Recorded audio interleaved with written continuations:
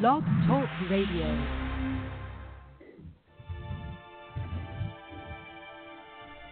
Challenging, thought-provoking, insightful. This is God in Country, the collision of faith and politics, hosted by nationally known speaker, Reverend Dr. Sean Michael Greener. Not your typical Rev. Dr. Sean is a proud military veteran, former law enforcement officer, and founder of the internationally regarded Executive Protection Team.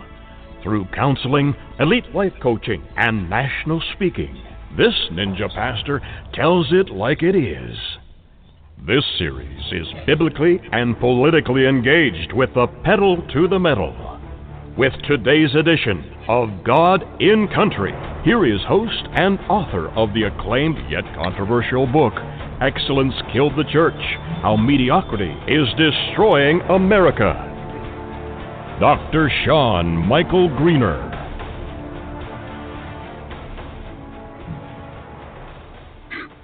Welcome, America. Thank you, thank you, thank you. I'm honored to have my announcer. He is the best.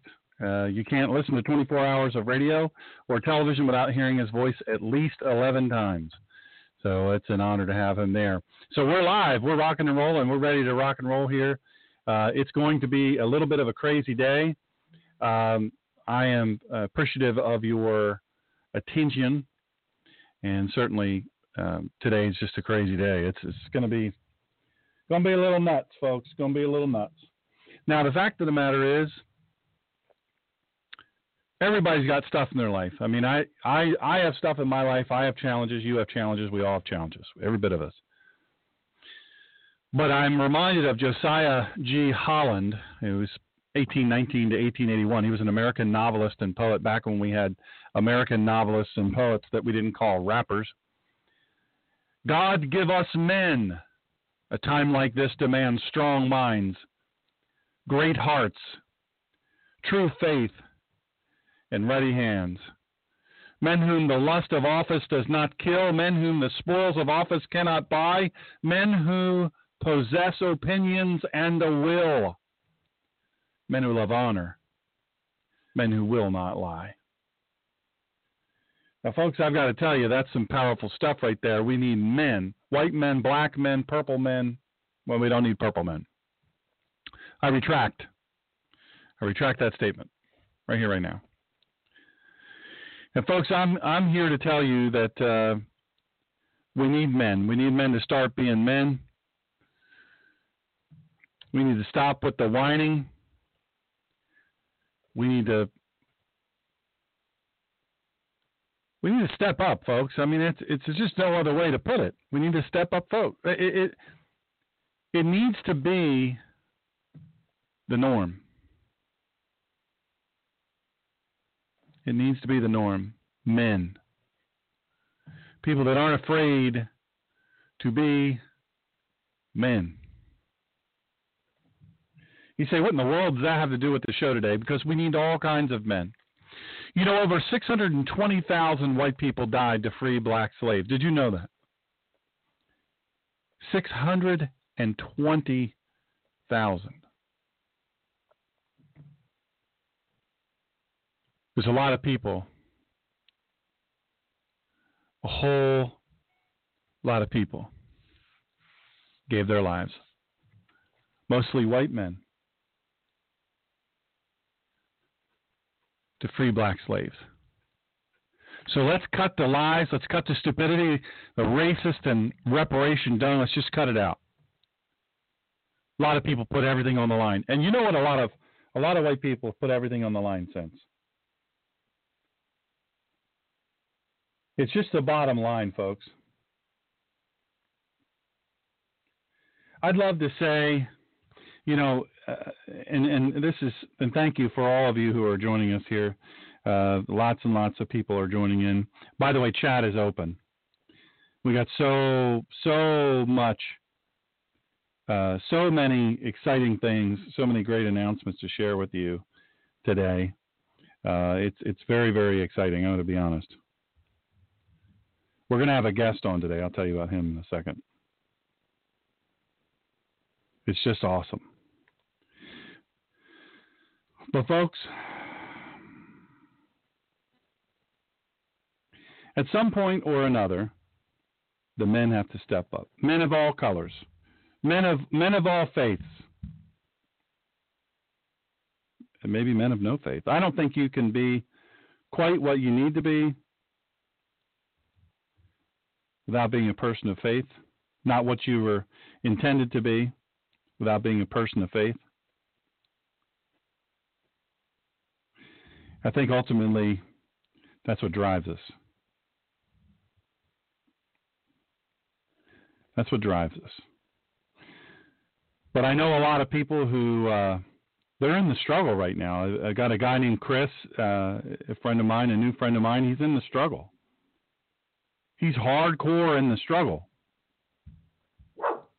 He's in the midst of a struggle. I mean, everything seems to be going wrong in his life. That's my dog, Buckeye. She bad. Everything seems to be going wrong in his life, and I know there's a lot of people out there that feel that way. And then you look at what's going on with the political situation in this country, and you say to yourself, "Holy moly, man, we're in trouble. We're really in trouble. What in the world are we going to do? What are we going to do? I got so many problems. I got so many things. I got bills piled up. I've had to do twice as much work. I've had to take a pay cut. You know, all these things. All of these things are real things that all across America people are having to deal with. And on top of that,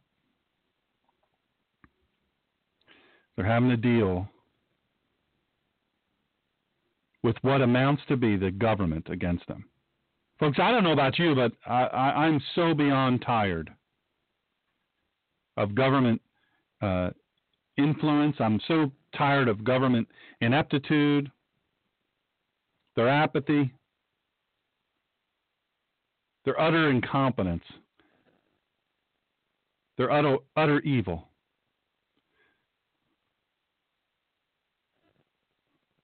I'm tired of it.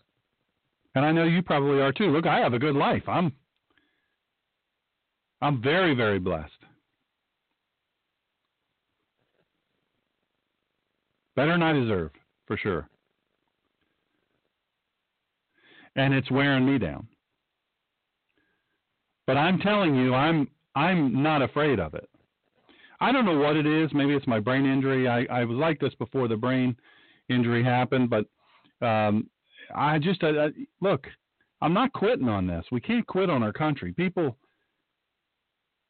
man, they work too hard. They work too hard to give up. Welcome to everybody in chat. We so appreciate it. Thank you to all the visitors and people sending me messages now. It's awful nice of you. You're very encouraging.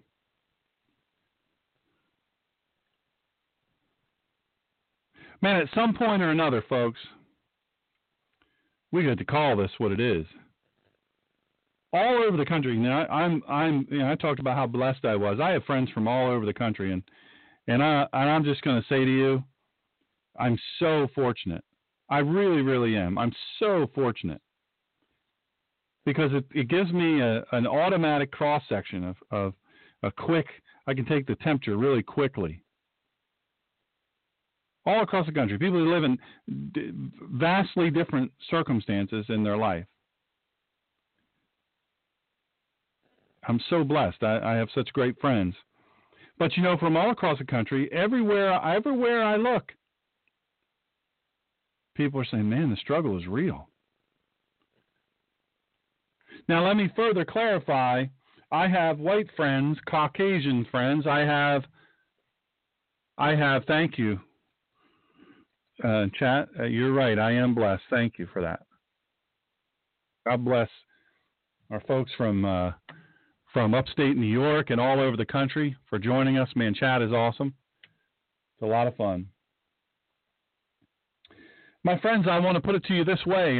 No matter where you are, where you live, what color you are, you need to understand that your struggle is not, you're not alone. By the way, I'm going to make some quick announcements in a couple of minutes, so be prepared for that. It's going to be pretty exciting. Anyway, I'll get to that in a second. But here's what we have. We have more law enforcement murdered, ambushed, executed. The President of the United States of America, Barack Hussein Obama, who, by the way, Antonio Sabato Jr., actor, guy who was on Dance with the Stars. He's a conservative Christian, really neat guy, really super neat guy. He said at the Republican National Convention where he was a speaker, he said, "We had a Muslim president for 7.5 years." He told ABC News. He added, "I don't believe the guy's a Christian." You know, ultimately, it doesn't matter. Is he really a Muslim? Is he not?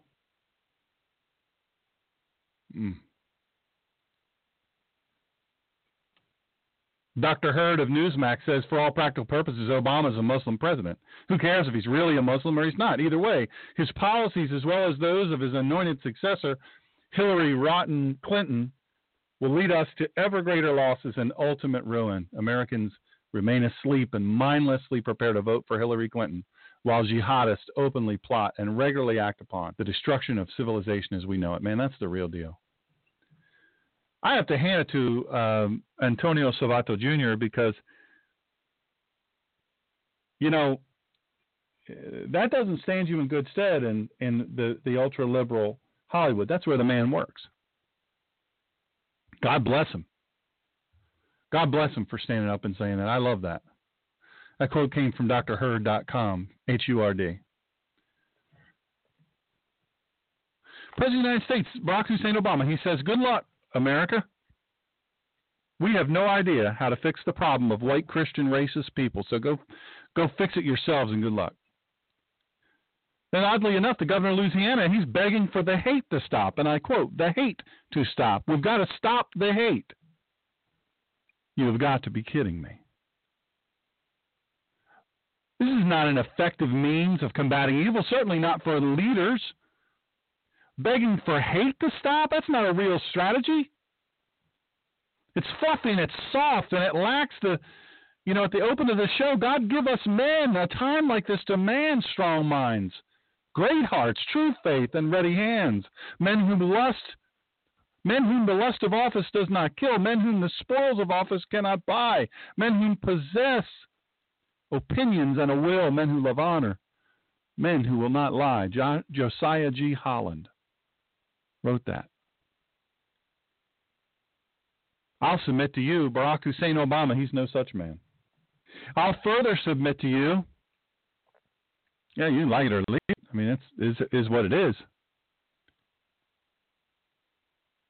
But the governor of Louisiana, God bless him, man, it's serious tragedy going on there.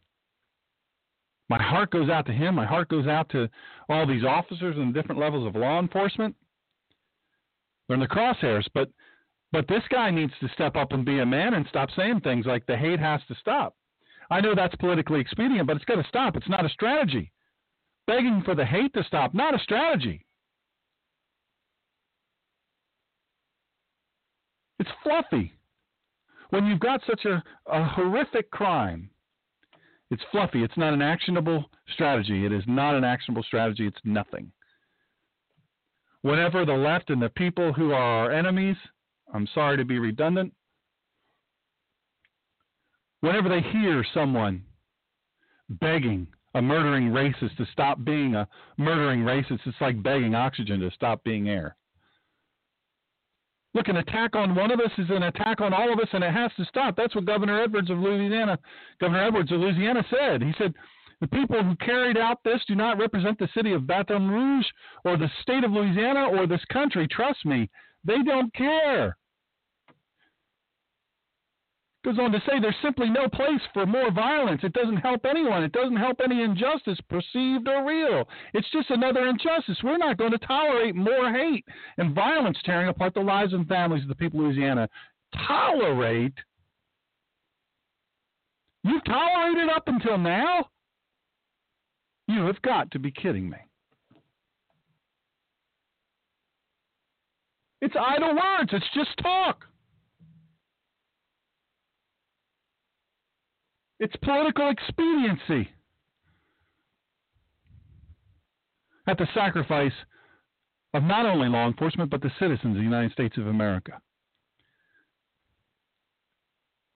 Perhaps the governor doesn't understand unrestrained violence as he should by now. Look, maybe the leader of this country, of the state of Louisiana, doesn't understand unrestrained violence.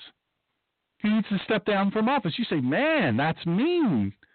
Dr. Sean, how can you call for that? The guy's facing such a terrible thing. You know what? When you take the reins as the leader of a state or a country or a town, you've got to be the leader. You've got to be the man who's got a strong mind, a great heart, true faith, and ready hands. You can't be spoiled by the spoils of office. You can't be bought. You have to have an opinion and a will. You can't beg for no violence. You can't. Look, you think these people are going to listen to you?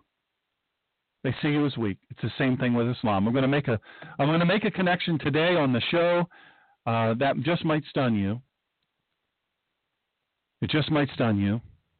The connection between the Black Lives Matter movement and Islam. Not radical Islam, Islam. It just might stun you. I am sorry to tell you, those that hate us hear things like that, and they realize we are done. They hear things like that, and they say, wow, these people are softer than I thought. These people are weaker than I thought. People are easier to knock off than I thought. This is going to take fewer rounds, fewer explosives than I thought.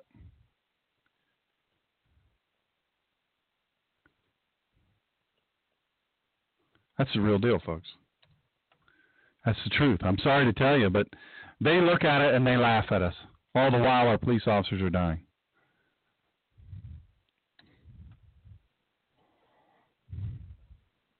All the while our police officers are dying.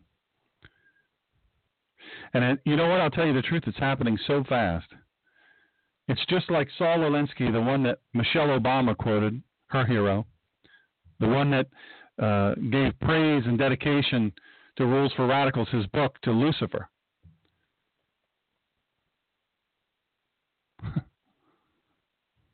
Man, you've got to be kidding me.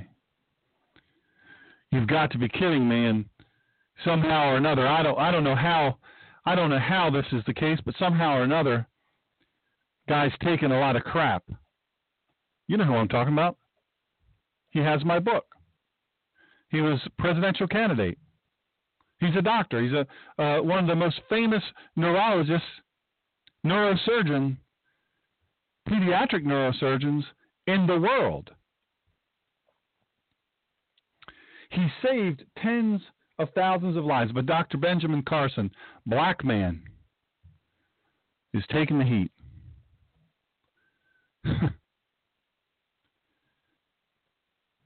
Because he had the audacity to read a man's quote, his own words.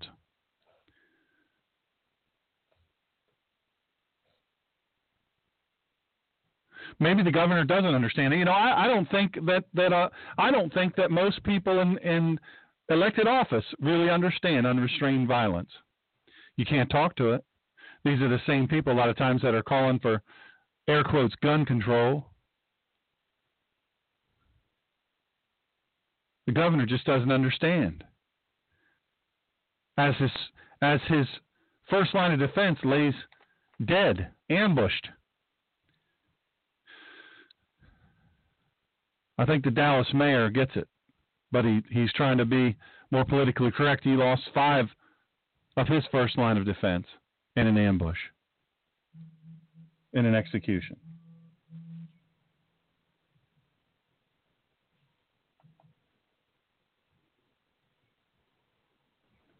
I don't think he gets it. I don't think he gets it.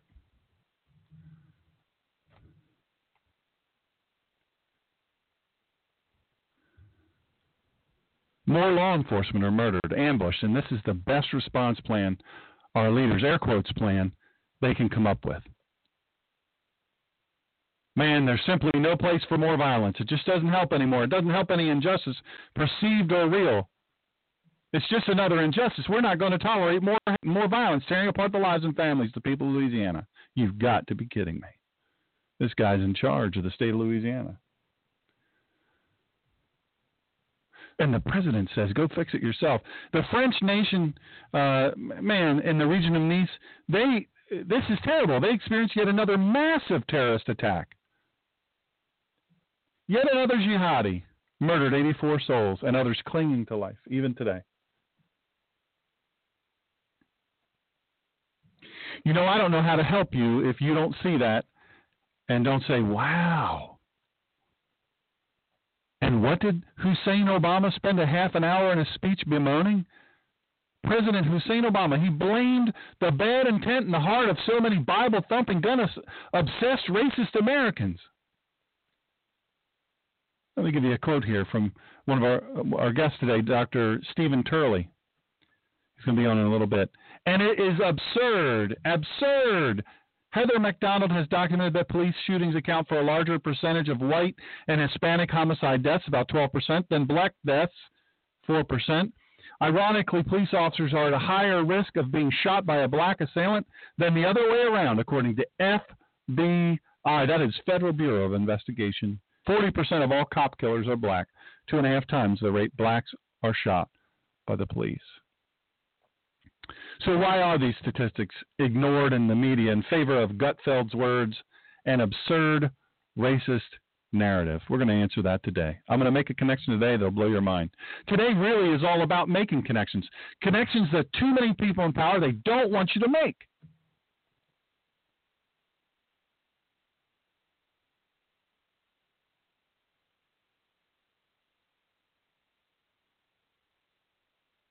They don't want you to make these connections. The recent retaliations by Black Lives Matter members, they say they don't have a roll call, they don't have a group.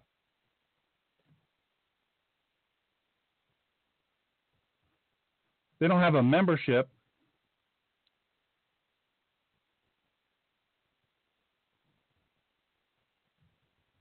They seem to have a chant. Involves killing white people, killing white cops. What do we want? Dead cops. When do we want them? Now. Pigs in a blanket.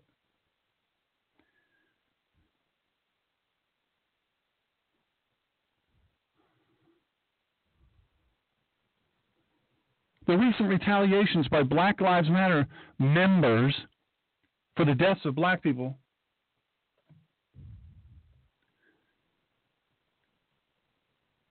retaliations. Did you catch that word? Retaliation. Did anybody catch that? The word I used, retaliation? They're saying these are retaliations by Black Lives members for the deaths of black people. Look, these police officers were doing their jobs. And during that work that they were doing, that they were called to do, that we've asked them to do, that we've paid them and trained them to do, the black people who were shot and killed by police officers, they all had criminal records. They all died, but they all had criminal records when they died. They all were doing something they weren't supposed to be doing when they died. Look, we fly our flags at half-mast. We talk about the race problem in our country, and we actually call these wanton murders by homegrown terrorist organizations called Black Lives Matter retaliations, and this is something legitimately being retaliated against. As if the police officers are just regular people. We've asked them to do this job. They can just wander around and go, hey, I got to go, why not? I can't wait to shoot me some people, preferably black people. No. Just regular people with families, children, moms, dads, wives, husbands. Just doing their job, a very dangerous job of protecting us, idiots. Protecting our property, keeping the peace. Look, they don't protect our property anymore. Why? Because we whined about it. You know, in Baltimore, they firebombed places during all these riots. They weren't protests, they were riots. The Freddie Gray riots. Now, every single police officer has not only been acquitted, some of the charges have been thrown out. The judges advised her, don't bring any more of these cases. You got nothing, don't bring it. And I'm happy to say that finally there are some leaders in the police department that are saying, hey, don't bring this. And now there's some of the officers have filed a lawsuit. I say, this is what I say. Now, this is just me. You know, what am I? I'm nobody.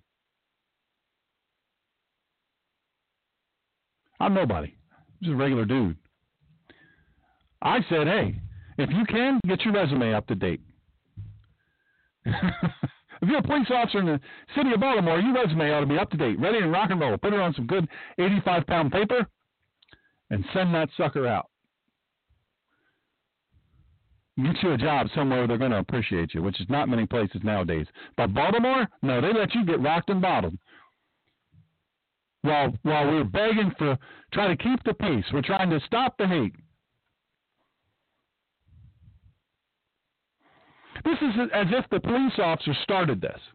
They're just willy-nilly wandering around. Hey, there's a black one. Let's stop him and beat him up and throw him in the van. The guy couldn't be handcuffed because he wouldn't calm down.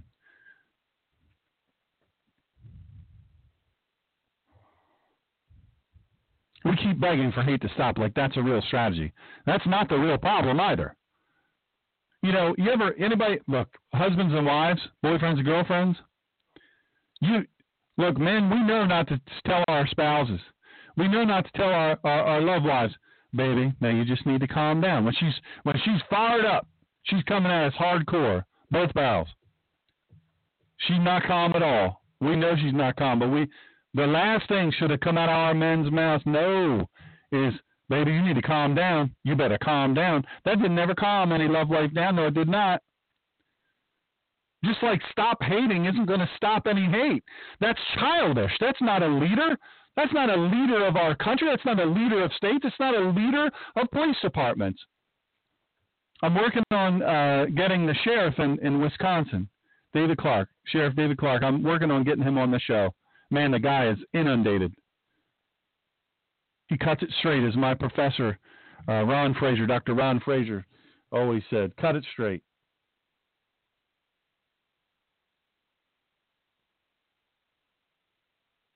By the way, in my town, for those of you know where I live, in my town, my buddy Darren has just let me know there's something major going down in this town.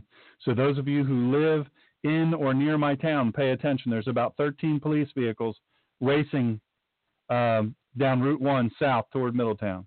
We don't know what's going on. We'll get more to you as we can. We got people out there. You better be your own first responder, by the way. You'd better be your own first responder. Don't be waiting on the police to come. I love the police. I was a police. And I still have many, many friends who are police officers and retired. You got to be your own first responder. Don't wait for them to come help you. Prepare yourself, equip yourself, train yourself. But I'll tell you what's not a plan. Hate, we got to stop the hate. Hate's got to stop. It's got to stop. It's just got to stop. It's not a real strategy. It's not a real problem. The hate is not the problem. Their hate. Black Lives Matter, their hate. That's the problem. Their violence, that's the problem. Guns aren't the problem. White people aren't the problem.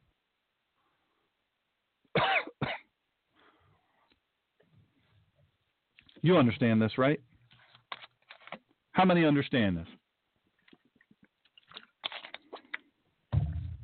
In fact, I'll tell you what else, too. The hate being perpetrated by the Black Lives Matter, it's increasing day by day.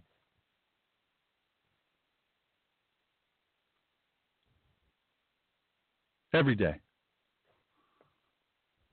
We grow less safe every day. And you know what happens every day, too? Our police departments, they grow weaker, they grow less effective, and they grow more distracted every day. Every day. Who benefits from this? Not the police. Not us. A weaker, less safe police department that's less effective, more distracted? Who benefits from it? It's not us. And it's not the police. Well, let's talk about who it does benefit. Black Lives Matter. You know what? They grow more confident in their ability to, without any consequence, except in an increase in respect and that's the consequence they get. They get more respected and feared. What do they get to do? They get to kill white people. They get to kill police officers and gain a place at the table of the President of the United States. Not once, not twice, but 3 times. As a credible voice for Black America. You've got to be kidding me. Who else benefits from this? A weaker, less effective, distracted police department. Who else benefits from that? Muslims. Islamic terrorists. What?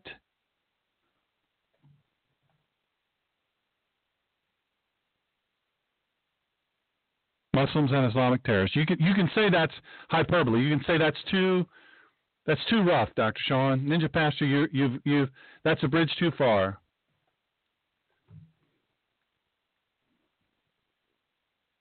Bridge too far. Man, I've got to tell you, and I hope that you understand that what I'm about to tell you is absolute fact. Look, I don't care if the President of the United States is a Muslim or not. Not at this stage. I don't. He's got to be impeached. He's got to be investigated. He's got to be prosecuted. And then he's got to be punished. And everyone in his command. Every single person who had anything to do with him becoming president and him remaining president and the things that he did while he was president need to be prosecuted. That's a fact, folks. Look, the reason he was allowed to do this, the reason why he's been so effective is because we're not allowed to discuss the race or religion of anybody as a factor anymore. If they do a violent act, we can't call out Muslims if they're Muslim. We can't call, but if they're a white Christian, that's the first thing they say. Oh, it's a Tea Party, white Christian Tea Partier. Oh, wait, it turns out they're black and they're Muslim. We can't say that. And you know what? When we take that out of public discussion, we can't say they're black, we can't say they're Muslim. And then on top of that, we've got a weakened police department. Our only defense against homeland Muslim terror. That's it. Our police department, that's it. They're the last line of defense, except for you. If you're armed, if you're ready and you're prepared. How many of you went to my Facebook and saw facebook.com/smgreener? Go and click like. I just deleted about 380 people, so I'm 5,000 or below or something like that. And there's about 600 people waiting to be friended. But you go on there if there's any openings, and I know you personally or you're a friend of the show, you go to the front of the line. I know that sounds not fair, but it's true. I love having people connected that support what we do. And by the way, there's some Facebook Live videos. If you go to theninjapastor.com or drseangreener.com, DrShawnGreener.com, you go to the blog section, Ninja Pastor blog, you'll see videos, Facebook, all of our Facebook Live. You drive down back in 2015, you'll see all of our YouTube videos from our YouTube channel, The Ninja Pastor. And there'll be more there. All of it's free. Doesn't cost you a dime. While you're there, fill out your information. It's just your name and your email address. Good lands. You're not giving me a kidney. It helps me to have a point of contact. Look, we're not allowed to say what race or what religion anybody is. If they do a violent act, if they're black or if they're Muslim, we can't say it. And our police department, they're weak. No offense, police. It's not your fault. Police commanders, maybe so. But most police commanders are put there because of their political affiliation. And they stay there because of their political affiliation. They're our only defense except for you and I. I'm prepared. I don't know about you. I'm equipped. Welcome Southern Sense Radio. We're so honored to have you. What a great show. You need to click on and this great lady has a phenomenal show. What a great job she does. She's a pro. I'm just a rookie, a rank amateur. Look, we make it easier for Muslims and Black Lives Matter and all these other people to succeed in what they're doing. Their objective is to destroy us. Don't look, Muslims and Islamic terrorists and Black Lives Matter folks, they're in cahoots. You say that cannot be. How many? What's the crossover? You got it. Let's do some math. Look, I have a brain injury. I can't do a whole lot of math, so you can do the math. Do the math. Do the math. You know as well as I know absolutely that it's real. You can look at it. You can see it. How many of them? They suppress the Muslim names, and then we find out, oh, he's a Nation of Islam follower. You say, well, that doesn't necessarily connect. Yes, it does. You say, well, they're crazy in their head. Anybody that would follow Islam, if they don't look, if you follow a religion, you don't actually understand the religion, then you have some problems that you got to really seriously deal with. You have some problems. And if you follow a faith that tells you to cut the heads off of, look, I posted a video on Facebook. I started to tell you, little boy, 5 years old, I think he is. They slowly and methodically and excruciatingly cut this little boy's head from his body while he was alive. And they were smiling and laughing while they did it. That's our enemy. You're whining and all butthurt about, somebody used words from Michelle Obama's speech. Newsflash. President Barack Hussein Obama used all of Deval Patrick's speech. Every bit of it. Who was the speech written by? Deval Patrick. He actually copied and pasted his own speech. You've got to be kidding me. Joe Biden. Let's not get hung up on this. Let's not get hung up on this. The speechwriter or the assistant or whoever it was, longtime employee, said, I'm sorry. We had a phone conversation she appreciates Michelle Obama. Now listen, folks, you never Trump people. You got to stop hanging on this business about, look, I get it. If you don't ever want to vote for Trump, I get that. He's not my first choice either. But you know who's my last choice? Absolutely, on no uncertain terms, my last choice is Hillary Rodham Clinton. And I'm going to tell you something. If we don't get our guy in, warts and all, she's absolutely going to be president. And we're done as a nation.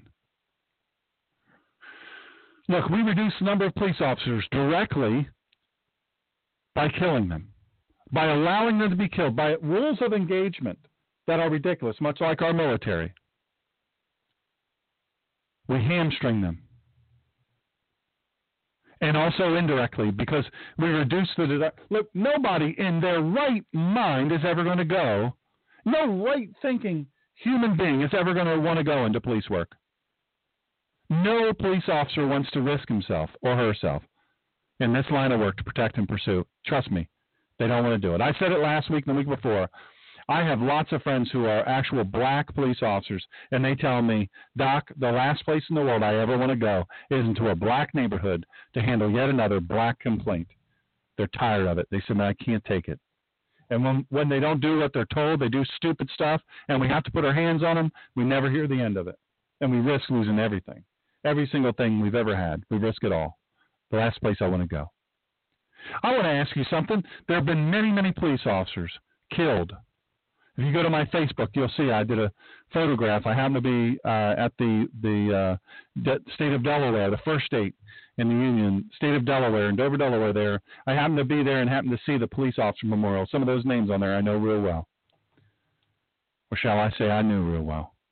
I'm going to ask you something. Why aren't there any pro-police demonstrations? Why aren't there? Why aren't white and black people who are against Black Lives Matter, who are against the killing and injuring of police officers, who are against rioting, why aren't we out there protesting? Why isn't anybody protesting the killing of our police officers? Why is that? Why is nobody protesting that? Why are there no signs out there, save our police? Why aren't, look, this blocking of highways, I've got to tell you something. This has got to stop, and the only way it stops is when lots and lots of those folks get run over. I'm sorry to tell you, because they will hit your car with rocks and bottles. They will try to kill you.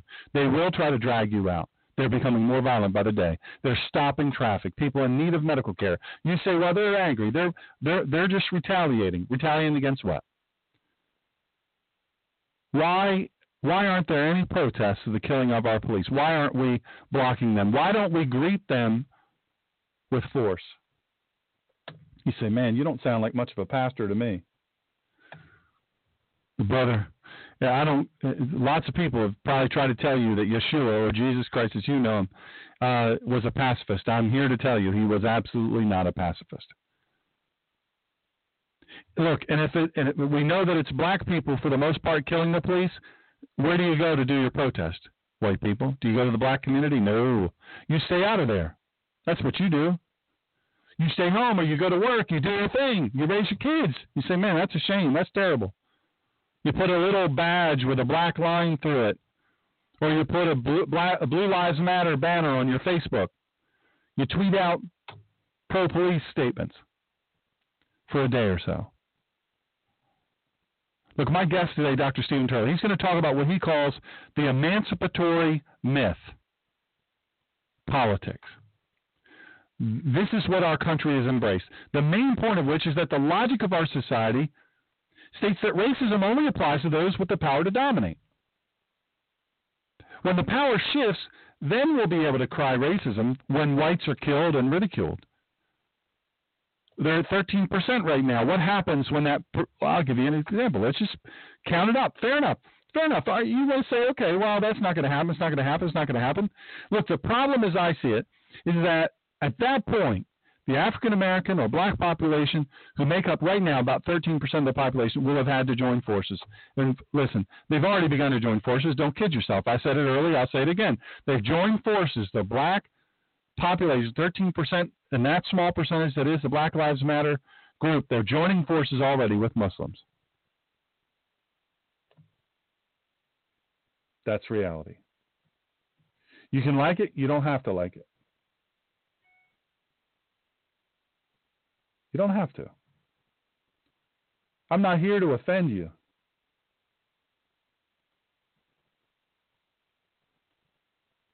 I am here to teach you. They'll join forces. But what happens when that 13% of the population grows and then they join forces in larger and larger and larger? What happens?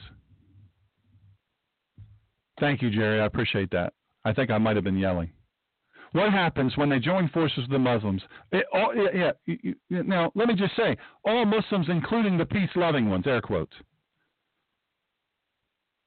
they join forces, and now all of a sudden they have percentages necessary to dominate. Then guess what? Instead of whatever the Black Lives Matter, BLM folks, think they'll get as a nirvana, this is what they're pursuing. When the whites are gone and disenfranchised, you know what they're going to get? The Muslim portion of the Black Lives Matter will say, hey, you know what we're going to do now? We're going to do Sharia law. Dang, that did not work out. But you know what? It's not only going to be them that gets Sharia law, it's going to be us. We all will. We'll all get it. And you know what? There'll be no police to protect you. There'll be no military. That's probably another show. But my point is we got to make connections. Governor Louisiana says we're not going to tolerate more hate and violence tearing apart the lives of the families of the people of Louisiana. This is a horribly telling statement, folks. We've been tolerating all this. We've been sitting back. We've been saying, man, this is terrible, wringing our hands. We all know that we've done this. We all know it. We haven't put a stop to any of it. We allow our police to be killed, and we accept the word retaliate. By the way, folks, we're going to be having a guest blogger come on. Probably not going to be on the show because they're very shy, but a guest blogger. You have to watch my blog, the Ninja Pastors blog. There'll be some cool stuff on there. Very smart person. We got to put – look – we haven't stopped any of this. The police officers being killed, we allow it. And you allow it every time you have a person, a Black Lives Matter, or a Muslim, or whatever, use that word retaliate, and you don't step up and say, retaliate against what? Racism, systematic institutional racism, the murder of our black men. Newsflash, more than twice the number of white people are killed by police officers every year.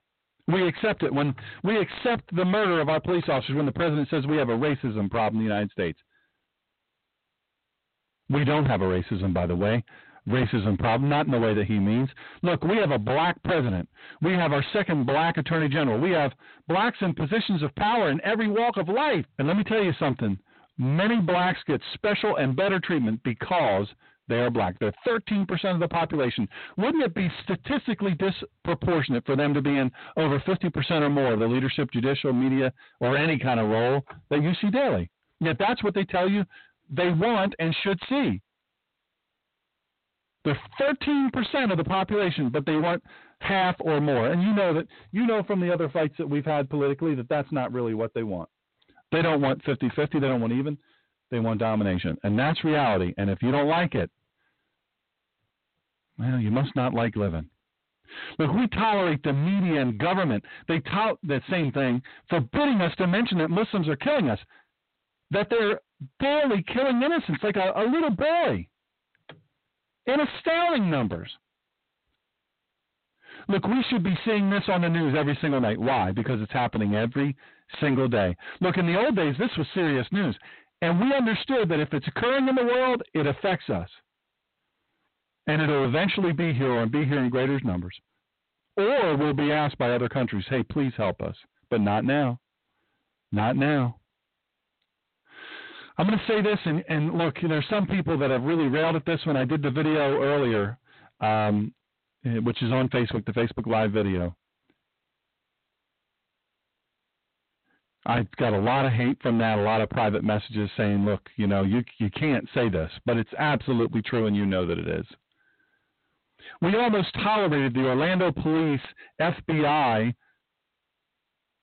redaction of information that might make us mad. Who would it make us mad at? Muslims. For what? Killing Americans.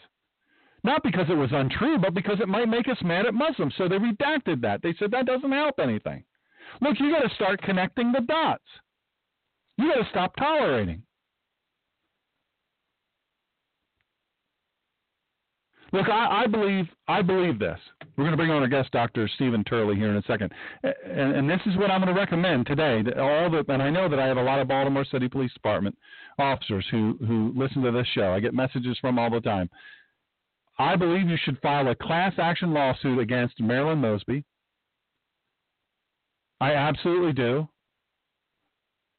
No, not just the ones who were charged. I mean the entire police department, everybody on the police department should file a class action lawsuit against Marilyn Mosby, her office, the Attorney General's office, the state's attorney's office. This is malicious. I mean, there's no other way to call this than politics of personal destruction because of race. Because of race. I need you to understand something. During this time period, what are we? How far are we along? July of 2016. Look, let's just go back to April. During this time period, there were 1,274 now Islamic attacks in 50 countries in which 12,000 now people were killed and almost 15,000 people were injured. Do you catch those numbers? Are you hearing me? Almost 1,300 Islamic attacks, 50 countries, in which 12,000 people are killed and almost 15,000 people are injured. That is just this year alone back to April. And now we got this axe guy, this 17-year-old who injured 4 people with an axe on a train. He's pledging allegiance to the Islamic State. But what does the Bishop of Würzburg, Germany, say where this happened? Friedhelm Hoffmann? One is speechless at such a moment, the fact that cannot be understood. You're not going to understand it. Understand that these are evil, awful people. Look, I've got pages and pages and pages and pages and pages of attacks, details on attacks.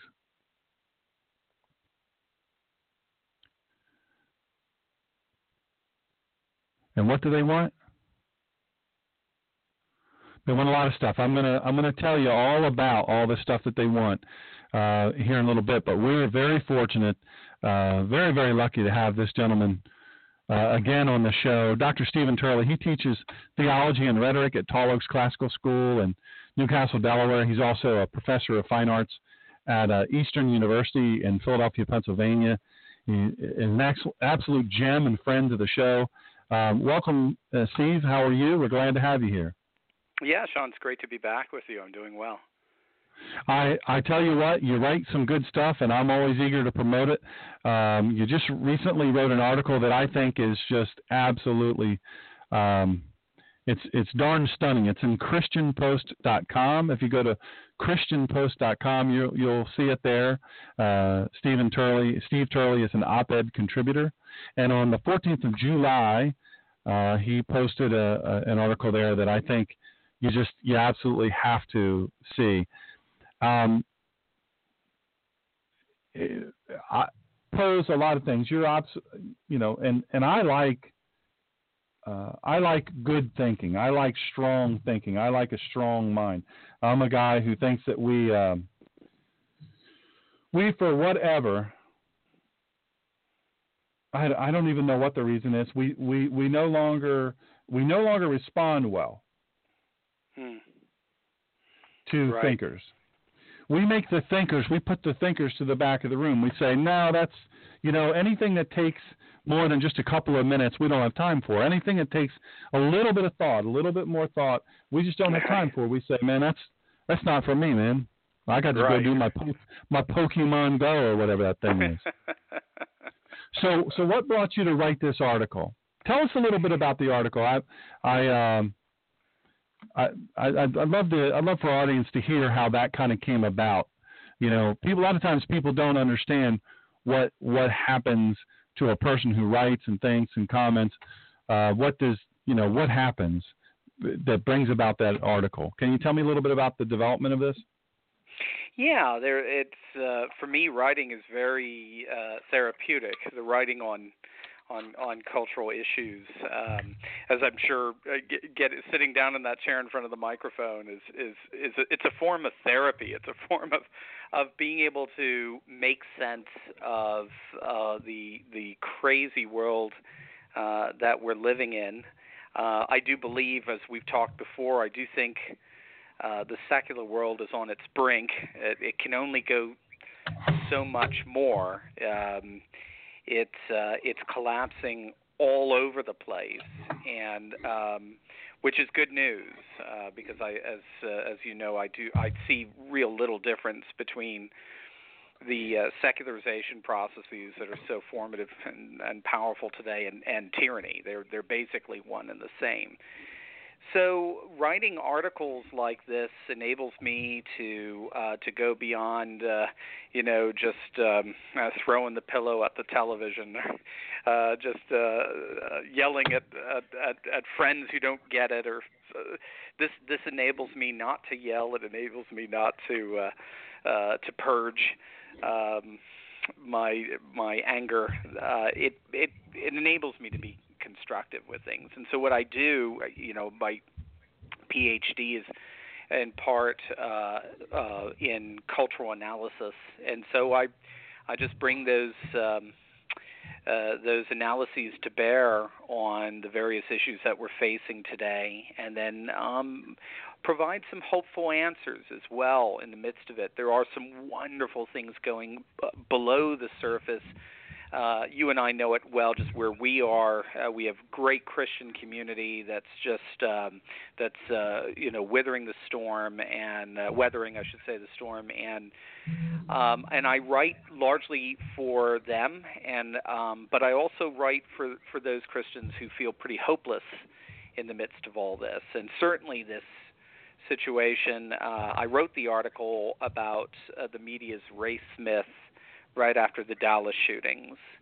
And, of course, since then, we've had another tragedy with, or outrage probably is a better word, in Baton Rouge with 3 more police officers being killed by a self-proclaimed black nationalist. In fact, I don't know, Sean, if I called in just a few minutes ago, so I've been missing the show. I don't know if you mentioned a stat that twice as many police officers have been killed thus far this year in the line of duty than last year. I mean, It's just crazy, Yeah, it's just it's not so. What I find perplexing in all of this, and I think a lot of your listeners would as well, is that with every police killing of a black man, the media's introspection for its cause is always focused on the shooter. In this case, the police officer. Even although so much effort is expended by the media to distance, for example, Islam and Muslims from individual terrorist attacks, but nevertheless, That's the template that's used. But then, when it's the other way around, when an officer is gunned down by a black assailant, the media's introspection tends to bypass the shooter, and it remains on the law enforcement of which the victim was a member. And so, immediately my questions are, how do we account for this discrepancy in reporting? This is much deeper than merely the assailant and the victim. And so it's getting to the source of this discrepancy that I explore in the article. Wow. Why do you think Christians and white people in general are so passive? Why do you think that is? Yeah, I think there's a couple of reasons. One is that the very air that we breathe is indicative of actually what I explore in the article, this thing called emancipatory politics. There's an old joke that in the 1960s, the curriculum was changed at the universities, and the change was now black students get to study black history, Native American students get to study Native American history, Hispanic students get to study Hispanic history, women get to study women's history, and white men have to study black history, Native American history, Hispanic history, and women's history. It's an overwhelming cultural trajectory that in effect states that the past has been characterized by intolerances and disenfranchisements and bigotry, and we're in a new age of democratic enlightenment where we are emancipating heretofore disparaged and excluded groups. And so I think what generally what we would call the white male today, the American white male, particularly the American Christian white male, those three categories are what are considered to be blamed for those past evils. And so what emancipatory politics in effect says is that we are going to liberate constituencies that have in the past been disenfranchised by a dominant tradition that impeded them from exercising sovereign control of their lives. And that dominant tradition was primarily white European Christian males.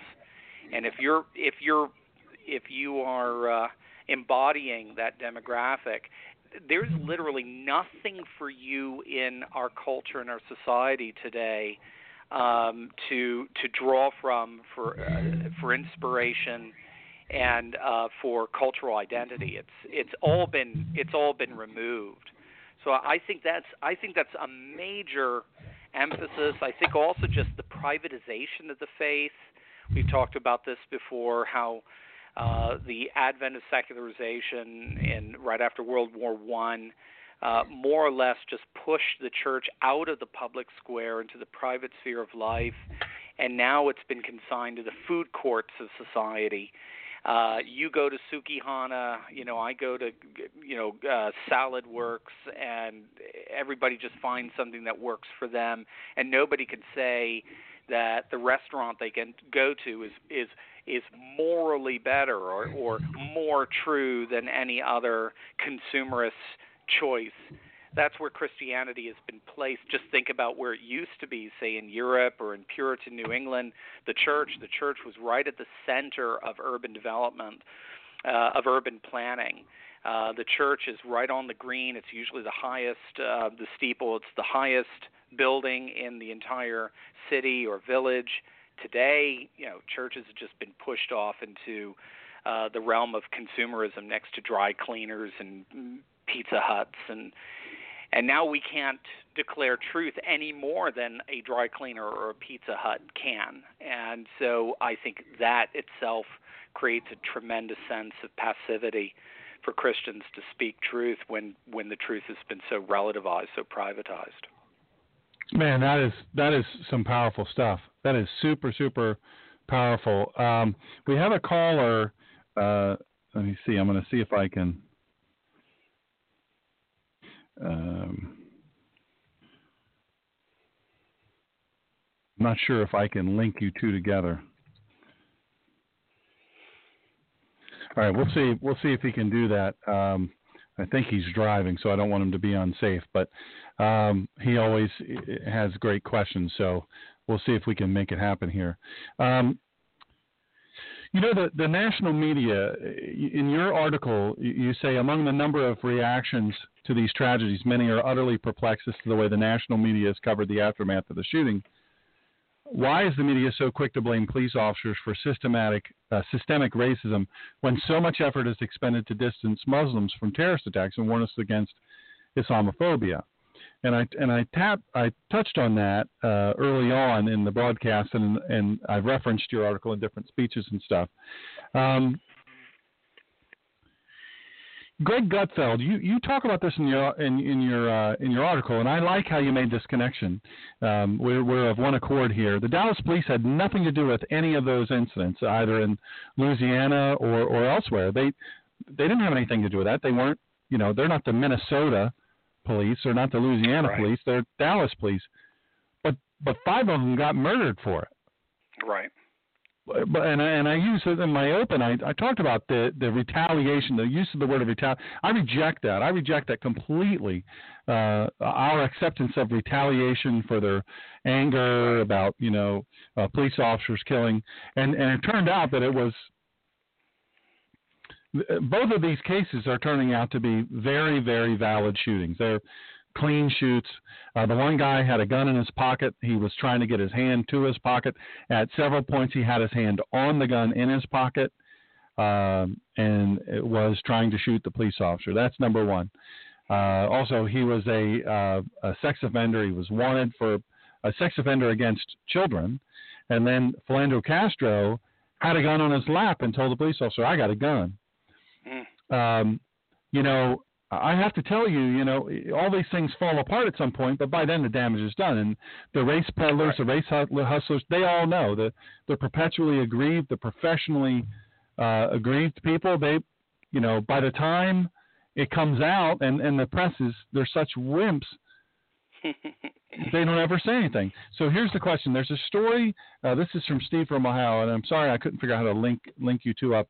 There's a story involving a bucket with a hole in it. But to plug the bucket, you have to sharpen the axe to cut the wood, to make the plug, to get the water, to wet the stone. And it's associated with many of the different variables that people will blame why society's action is against officers now. Does he feel, this is you, do you feel that there's a step that we can fix or something we can do in order to change the way we get the water and get rid of the leaky bucket?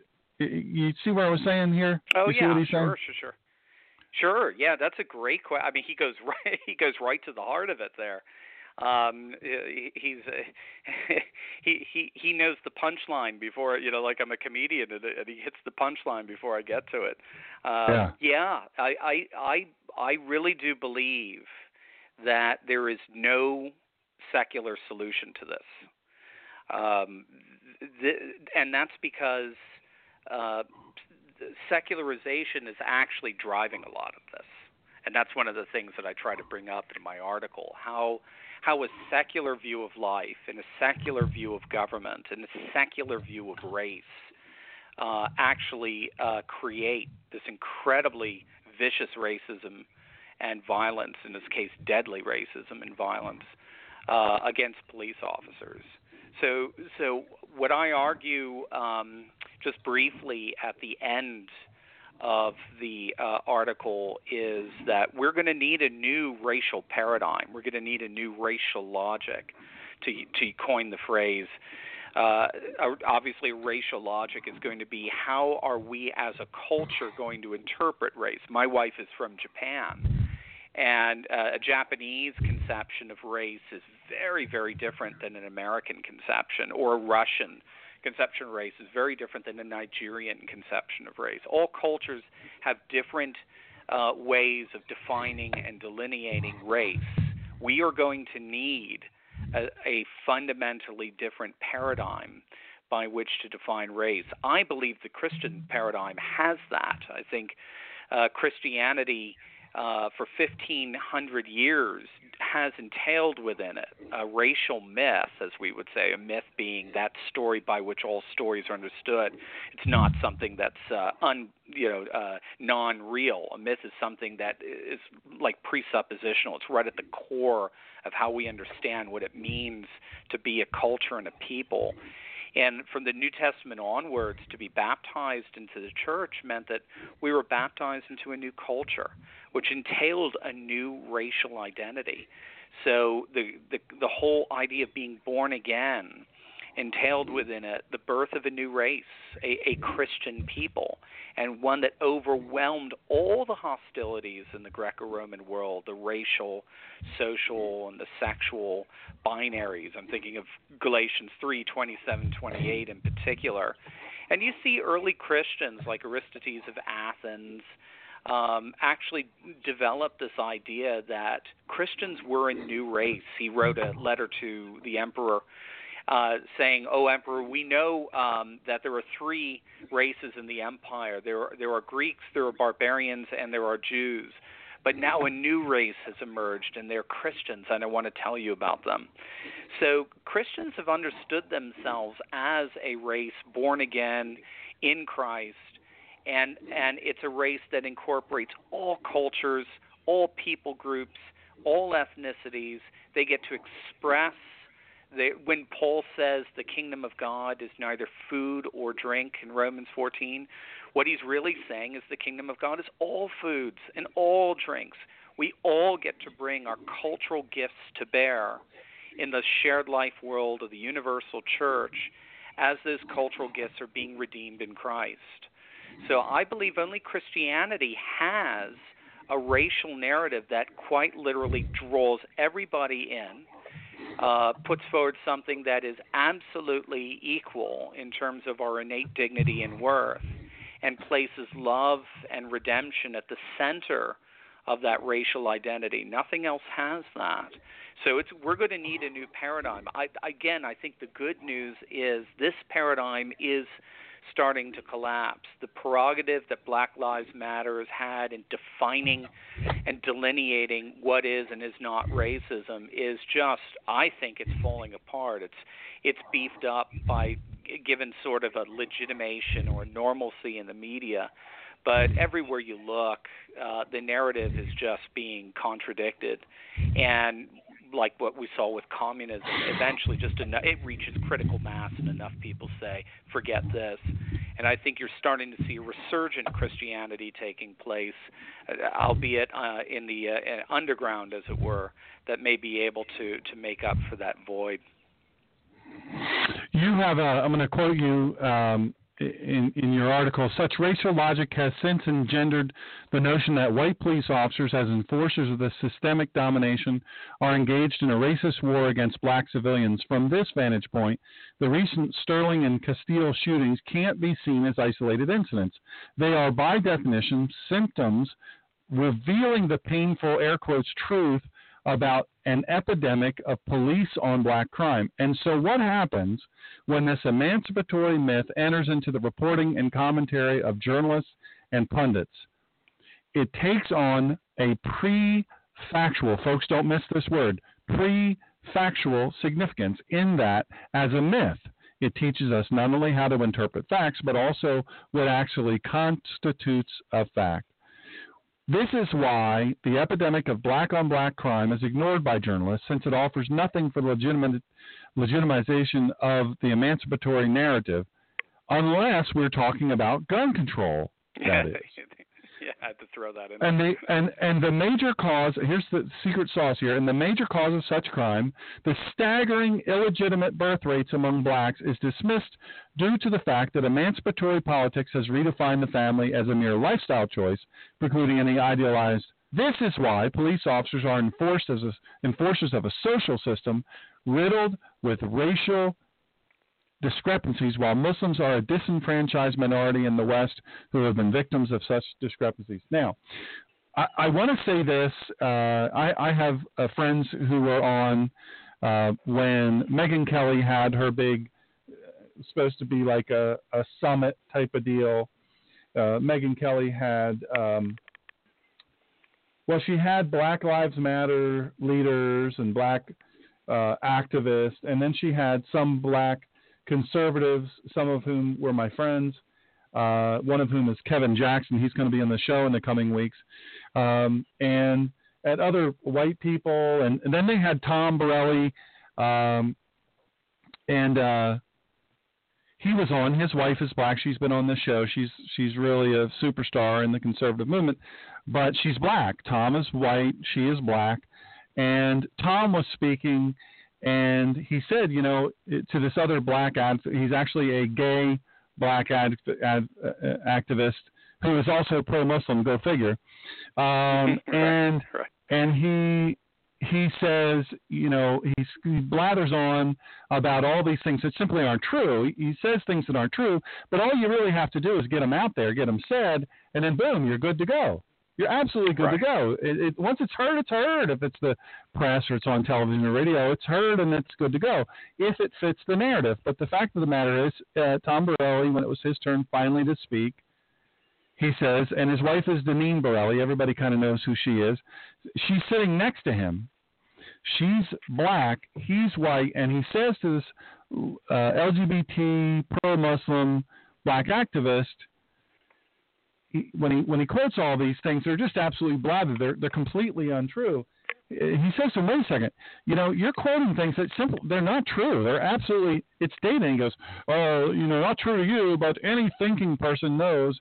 And, then they go into that, and he kind of smiles, as sort of dismissive, sort of, oh, you're so pedantic, you're so stupid.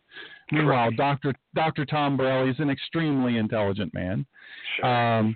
And he says, no, the problem that you don't want to talk about is black-on-black crime, black men killing other black men, black teens killing other black teens, just at a rate that is inexcusable. You don't want to talk about the abandonment, 71% of all black families, the father's nowhere to be found.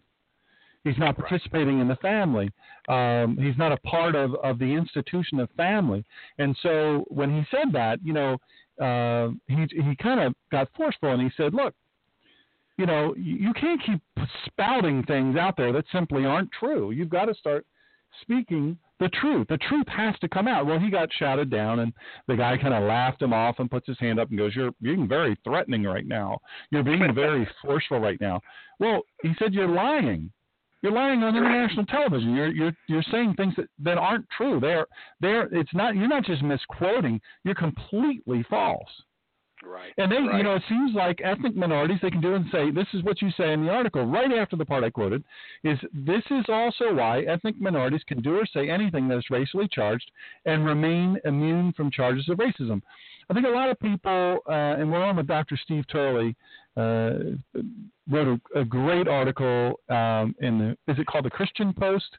ChristianPost.com. Yeah, well, they can just go to your website, right? There's a link on your website, I'm sure. There's also a link on if you go to the blog post for today on theninjapastor.com, there's a link there where it's Dr. Steve Turley's name, and it's highlighted. Just click on that link. It'll take you right to this article, and right there on his website. And it's worth doing. Leave a comment when you're there. There's nothing that's more encouraging for somebody that talks to a black sheet, a black soundproofing, or a person who writes an article in the corner of a room in the middle of the night to have somebody leave a great comment. Now, we do have a question coming in from chat. How do we demand as a country or enforce as a country accountability for religions or groups who are inciting violence? That's a great question, Steve from Ohio, and I'll tell you what else, too. It's often under the guise of the lie of we're all about peace. Like, for instance, the ECFW. I can't remember what it is, but war is not the answer. That group. It's oh man, I can't think of. I think they're a Lutheran group. Well, they got caught. They got caught in a flotilla shipping thousands of weapons and explosives and guns and everything and tens of thousands of rounds of ammunition, not once, not twice, but multiple times to Hamas. Yeah. And they're the peace lovers. They're the ones running around with those bumper stickers. And they say, well, you know, we have to do this. It's so important. Right. You know, if we didn't have to do it, we wouldn't do it, but we have to. So what is your answer to Steve from Ohio? I'm sure other people have this question. Let me just say this before you get into your much smarter answer than I'll give. As a pastor, as a guy who speaks all over this country, I'm so blessed to have the opportunity to stand in front of all kinds of different audiences and all kinds of different demographics. And I can tell you, I say the same thing everywhere I go, whether it's a black dominant audience, believe it or not, they ask me to come. And let me tell you something. They are the most gracious, appreciative, responsive audience I have. I love it. I absolutely love it. 9 times out of 10, they treat me with tremendous respect and kindness. So I say the same thing there that I say, anywhere. And I say this, look, churches, a lot of what's happening here, you're responsible for, and I'll point even to the pastors. If it's a church that I'm speaking at, I'll say, Pastor, unless they're a very involved pastor, very politically involved, very aggressive, I'll say you need to join the Black Robe Regiment because you've abdicated, or we need to get stronger in our stance. We need to stand up. Look, we're so afraid. Churches now. We don't have the church that we do. Our Kehalah, it meets every Sunday. We have dinner from 5 to 5:30, and then we go live on the air. By the way, great things happening. We think we have the sound issue licked on Sunday, so listen in this Sunday. There'll be an announcement coming out, a blog post and everything. So we think you're going to be very pleased with the sound quality. If we can make this work, then the sound problems are solved. And those who listen, there's about 41 to 51,000 people that listen on Sundays. So Steve from he adds a sort of a caveat here. Specifically, is a wall and stricter immigration a way to stop the bleeding when we can worry about the surgery? Then we can worry about the surgery. So I guess that's really a question about the wall. The elephant in the room. The RNC is going on now. Donald Trump. Let me tell you, his son last night, really, in my opinion, just absolutely crushed it. He crushed it. He did a beautiful job. His kids are phenomenal, amazing people. I know someone that's around his family on a daily basis for the last 15 years. He has nothing but good things to say about Donald Trump. He has nothing but good things to say about, even better things to say about Donald Trump's children, as I think most of America would say. But the fact of the matter is, the big conversation is the wall. And, he says, look, let's build a wall. Look, there's a physical wall, and then there is a sort of a subconsciously acknowledged wall of excellent, strong enforcement, legal law enforcement, border patrol, border enforcement.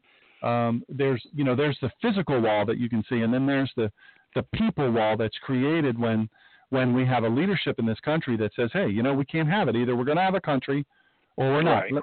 Before you answer, let me say this. Look, anybody that's listening to the show knows Donald Trump wasn't even my 8th choice. Ted Cruz was my first choice, and I differ with some of my friends who say, he's a Canadian, he's not eligible, whatever. He was my guy. I feel very strongly that, boy, for such a time as this, he was the man for the job. I don't like that there's hesitation to endorse now. Everybody took an oath, and the only one that kept his oath is Donald Trump, and I don't like that. You say he lacks character. Well, he did what he promised he would do, and other folks aren't. I'm very disappointed in that. But the fact of the matter is, I think we have to build a wall. And going back to the churches have to say, you know what? We don't care about the 501c3. We're going to preach what is right and true. We're going to preach about the collision of faith and politics, and no law of man usurps the law of God or the reach of God, quite frankly. And so at some point or another, we've got to kind of grow a pair as a church and leaders of the church and say, hey, we're not wimps, we're not milquetoast, we're not going to allow this to happen. But when you have a physical wall, because the issue isn't really one thing, right? It's not just immigration. It's not just Right. Black Lives Matter. It's not just Muslims coming into the country.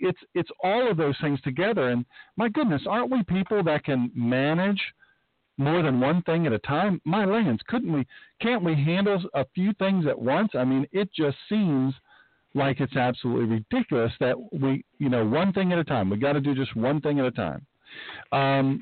What do you think? I mean, the wall, we build the wall, we make it impenetrable, and then what do we do? Yeah, this is great. I do think you're right on. I think if we're going to answer a question about what do you do with Islam, it can't be answered in isolation. It's got to be understood as a total systemic approach. In this election, it's going to be very interesting to see to what extent the same kind of worldwide forces that have been fueling something like Brexit, among the English in particular, the Irish and the Scots didn't really care for Brexit. This was really more English nationalism, sort of reasserting itself, or what we've been seeing in Russia and the turn towards nationalism, what we've been seeing in Israel, in India, in South Sudan, in Japan. These nationalistic right word forces that are going on all around the world. To what extent are they going to be manifested in our country? I think it's going to be very strong. It obviously is. Trump has tapped into that with a certain genius, regardless of how we feel about him. He has tapped in with the rhetoric. He's tapped in with the sort of the attitude. He's tapped in with the issues that are really concerning people, that political correctness and globalized sensibilities simply don't even allow us to talk about. They're not even allowed to be imagined, as it were. He's really opened that up, and he's turned this election not into a right versus left or conservative versus liberal, but a nationalist versus globalist paradigm. So that's going to be really fascinating to see how that plays out. If it does play out, then certainly a very tightened border wall, security, what have you, is central to this. We have to remember the New Testament never gets rid of borders and boundaries. It simply redefines them, but it doesn't get rid of them. Borders and boundaries historically have always been part of a just war tradition or a just use of force tradition that's well within the Christian tradition. The vast majority of Christians throughout the ages have ascribed to it. And so this is something that is, I think, incumbent upon Christians to argue that if we have open borders, on one hand, we have open values. That's a very interesting connection. Open borders means open values. What we've found with mass immigration, both legal and illegal, it's radically changing the demography of our nation to one favoring liberal democratic policies and preconceptions. And it's not that the immigrants themselves are social liberals. Most of them are not. But the Democrats have persuaded, we might say exploited, but persuaded the vast majority of these minority groups that their political advocacy is found in a center-left coalition. And when you look at the numbers that were voting for John Kerry in 2004 and Barack Obama in 2008 and 2012, the numbers of Hispanic and Asian votes, I mean, we're talking 64, 73%. I mean, these are absolutely huge margins. And so the stream of immigration has flowed uninterrupted over the last few decades. It's providing this increasingly insurmountable political demographic responsible for the advancement of left-wing social agendas, and the potential consequences are just beyond belief. It's been said that the liberal politics of California today will be those of Texas tomorrow, unless this flow of immigration is halted. And so this would be the significance of the border wall and Trump's policy of a very muscular border from this vantage point of the left. on the other side, and I really appreciate the way on your program you note this connection between left-wing radicalism and radical Islam. They're this very bizarre sort of coalition that comes together. So if on the one hand open borders gives us open values, on the other hand open borders actually threatens the very existence of our nation in terms of violence and terrorism. And so absolutely no question, borders have to be locked up. The rhetoric that we're hearing from, say, Gingrich and Trump, that jihad has to be made illegal, anybody who even toys with this thing needs to be deported, that's the kind of rhetoric indicative of the resurgence of nationalism that you're finding all over the world. Japanese talk exactly that way. We may get very nervous with that, but I think that's only because we've been so inundated with political correctness and emancipatory politics. Like you said, it doesn't make me nervous, by the way. Right, it doesn't at all make me nervous. Yeah, I know it doesn't make you nervous, Sean. Very few things I know make you nervous. That's for sure. Well, the thing is I have to say it's a little bit exasperating because I think what's wrong with. Well, I'll give you an example. Have you been to Texas? I have. Yes, absolutely. Yeah. Okay. Have you been to Illinois? I have been to Illinois as well. Yep. Okay, and you've obviously been to the state of Delaware. Which one would you say is more proud to be a Texan? Yeah, that's right. Which one is more proud of its origin? Which one is more proud? Hey, I am an, Illini. I am a Texan. I'm a Delawarean. Of course, you never hear anybody say that. Right.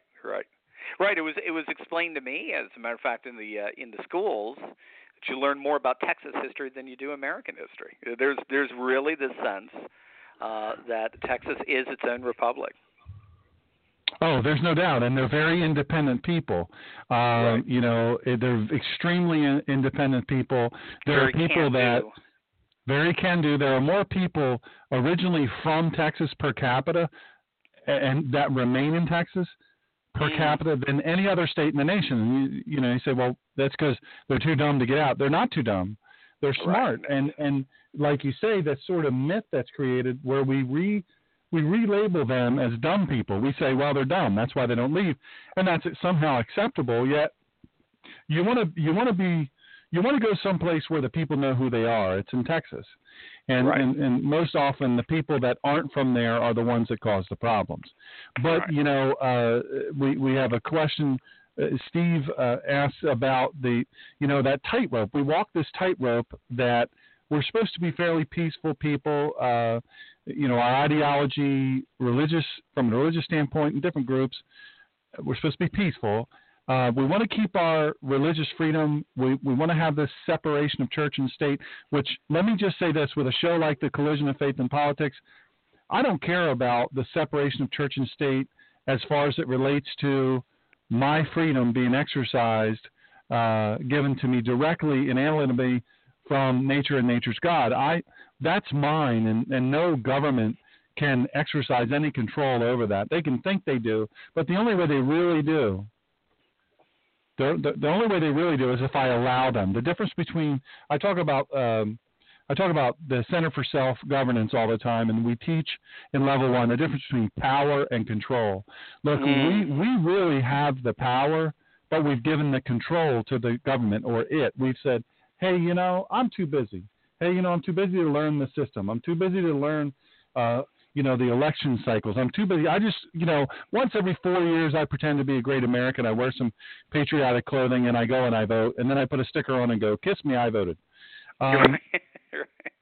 They think that they've done it. They make some Facebook posts, and that's the ticket. But the fact of the matter is there's way more than that. But we cede to it, this non-human, our power, and then we go to them and we ask them for peanuts. We go to them and we say, can I please have some rights? Can I have some tax money back from my contributions to the church? Can I have some credit for that? Right. And can you give me a discount on my taxes? You know, we do that, and we're fools for doing that, because every time we do it, we give them more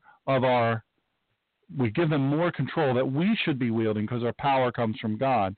And you know, it's funny to me that somehow or another we have this the whole notion, and I know this audience knows this, that the separation of church and state is nowhere in the Constitution. That Thomas Jefferson, the Danbury Baptists, wrote him a letter. They said, "Look, we don't want you to force a religion on us. This thing that you're writing, we don't want the state to force a religion on us." And he said, "No, there shall always be a separation of church and state," meaning that the state will never encroach upon religion, not the other way around. So what do you think? What do you think churches can do? I think more to the point, Steve from Ohio's question, and by the way, Jerry from Pennsylvania has a great comment here, and he always does, and it's pretty powerful stuff. But if you do a search, a Bible search, if you have like Logos or Word Search or something of that sort, or Olive Tree, whatever. None of them, by the way, pay me to say their name. If you do a Bible search in any of those search engines, the nations, you just search the phrase the nations, you find God works through nations throughout man's time on earth, and even the regenerated earth. That there are nations, there's going to be nations, and to have a nation, you have to have a border. That's what makes a nation. Now, it could be a faith border, it could be any number of types of borders, but the fact of the matter is, there are borders among all of us. That doesn't necessarily make us at enmity with each other. It's just, you know, Texans would just as well, they'd just be pleased if non-Texans would just stay out. I know lots of Texans, and they would be very pleased if Texans would just go in and stay out. Look, we don't need you here. You know, Steve from Ohio says that there are essentially three power grids in the United States, 3 electrical power grids in this whole country. Texas has its own. Texas doesn't need power from any other part. The 2 other halves of the country, they have the other 2, but Texas has its own power grid, and the United States needs Texas. Yeah. Texas doesn't need the United States. Right. Texas doesn't lose a beat. Not one tiny bit. Right. There was an article written just right after Brexit that said, "Hey, why not Texas?" You know, so that's that can-do attitude. It's wonderful. Yeah, I guess when we're thinking about religious freedom and what the church can do and the likes, these are great questions. I don't want to minimize the complexity of it. I mean, certainly when you have to flesh out details in these things, that it can get kind of bewildering. But I agree with you 100% there. I think there's some broad principles we need to always remember. Number one, religious freedom comes from a religion. We have to remember that. Religious freedom comes from a religion. It comes from a religion that honors you, the freedom of your conscience. It sees you as creating the image of God with innate dignity and worth, and you can make your own decisions. It's a religion that says that salvation is an absolutely free gift and can't be forced on anyone. I mean, the religious freedom comes from a religion. That's just something we really have to drill in our heads. This is not something that we just kind of discover, under a rock here. This is something that is the result, really, scholars would argue, as I understand it, very much the result of the Reformation, and particularly Luther's idea that when it comes to the kingdom of heaven, it's between me and God. Now, the kingdom on earth, you're going to have state and church and family, and you're going to have institutions there running that. But when it comes to your personal commitment to God, that really is between you and God. So that's sort of the religious freedom emphasis, that no state has the right to tell you how to worship. I think the second thing to remember is the church-state separation is not necessarily a religion law separation. We have to remember that too. That's an important distinction. So the institutional distinction between the church and the state. So the church is not the state's not the church. that does not at all imply that our laws and legislations are not going to be radically influenced by that very religion that gave us religious freedom in the first place. Religion and law need each other, and they imply one another. We've talked about this, of course, in the past. When judges come out and say you're not allowed to impose your religious opinions on others when it comes to giving out marriage licenses, for example. Well, that judge just used some religious reasoning in his opinion. In other words, he defined and delineated the legitimate exercise of religion, and the only way you can do that is with some kind of religious reasoning. Just like if I were to define and delineate chemistry, the only way I can do that is with some kind of scientific reasoning. So when I define and delineate religion, I'm theologizing. I'm using some kind of religious reasoning. So no matter what, I mean, I think the Founding Fathers, I think the Reformers, I think the Christian tradition as a whole is pretty clever here. They recognize law is inescapably religious. And if we're going to have a whole generation that says, nope, the only people who get to impose their religious opinions on us are those who claim not to be religious, that's not a sustainable society. That's crazy. So I think we have to remember those two things. One, the freedom of religion comes to us from a religion. And two, the separation between church and state is not the same as the separation between law and religion, or as I've heard it put, God and government. God and government are always going to be interconnected in some way. They'd better be. Otherwise, these guys are making up laws willy-nilly. And then they end up being above the law because they just get to create law. It's known as positivist law, while the rest of us are all under the law in that we're called only to comply.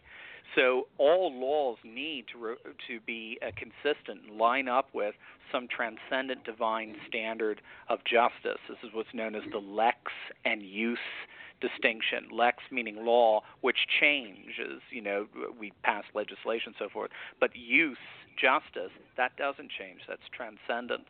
So I think if those are our two principles, then what do? Well, we apply them in such ways that recognizes that religion, family, and community are pre-political. They create. That's where the greatness of our society is found. They are held together by bonds and relationships of community and virtue. And provided that one is operating in that pre-political space in a way consistent with 2,000 years of Christian tradition and natural law, then we're good. We're okay. If you want to have a small little Sikh section or something, fine. You want to have a small little Islamic section, fine. You want to have an Amish mass section, they double every 20 years, is a very fascinating statistic. Fine, no problem. The state is there to protect those relationships, not replace them. We're living in a whole different scenario now where there is no pre-political space. You know this, Sean. There is no pre-political space. Everything now is political. Everything is political, and it is political always from a secular vantage point. Secularism makes up the rules. Secularism tells us that the church, like a bishop, can only go diagonally on the board, and that's it. And those rules are designated in order to predetermine the outcome of the game. What we're doing is we're calling into question those very rules. We're calling into question the game. And so we don't play it. We play by a different game, and it's one that's already been won by a Savior on a hill at Calvary. It's already been won. And we just remain faithful in realigning time and space for his future return and the transfiguration of all things. So in the meantime, we are very clear about what's going on in terms of our secularized culture, and at the same time very hopeful that the victory that's already been won is going to manifest itself in that time and space. Amen. We need to start living like we have the victory.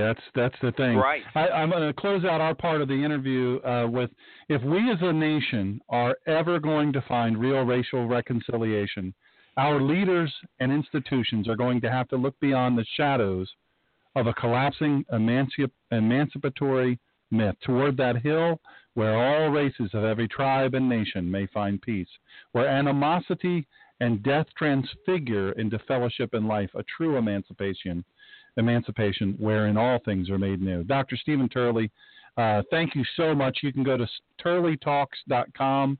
He's the author of Awakening Wonder, A Classical Guide to Truth, Goodness, and Beauty, and the Ritualized Revelation in the Messianic Age, Washings and Meals in Galatians and 1 Corinthians. He teaches theology and rhetoric at Tall Oaks Classical School, and he's a professor of fine arts at Eastern University. Thank you so much for joining us. It's an absolute honor and pleasure to have you. Thank you for sharing the article with us, and we wish you the very best. Look forward to having you back on, and keep fighting the good fight. Thank you so much for doing the great work that you do. Thank you so much, Sean. God bless you, man. My pleasure. Take care. So there you have it, folks. Way smarter guy than me. Now, one of the things that Dr. Turley brought up was, and I want to, people always say I don't tie it up. Sometimes I just get you stirred up, and then you don't feel like it's tied up. Well, here's the thing. We mentioned about Kim Jean Bailey Davis, the county clerk of Rowan County, Kentucky. Remember that? Kim Davis, she was lionized, or she was villainized for taking a stand. Here's the problem. I get it, man. I get that people say I harp on the Center for Self-Governance. I swear to you, they don't pay me a dime. But it is the secret sauce, and this is why. Look, there was a critical error made in the Kim Davis circumstance. Now, what basically happened was you had this gay couple, and they were funded by the ACLU to do a little experiment, get someone to deny them a marriage certificate after the Supreme Court ruling or opinion was rendered that, in essence, that essentially there was a federal court order directing her to issue marriage licenses following Obergefell and Hodges, Obergefell v. Hodges. Now, here's the issue. At that time, when that happened, she is, long time. She served her. She was assistant to her mother. I did a whole show on this. But you can go back and research that if you do in the search bar on the ninjapastor.com under the Ninja Pastor blog. You'll have that recording of the show. It's free of charge. It's super easy. It couldn't be easier. Well, here's the thing. This woman was really beat to death. She's really quite something. She's an interesting study. I mean, in the blessings of God and also faith in God, no matter what. And so, what eventually happened is these people were shopping. These gay men were shopping for someone who would deny them a marriage certificate. Of course, they had a full camera crew, professional camera crew with them. The ACLU's backing, financially and otherwise.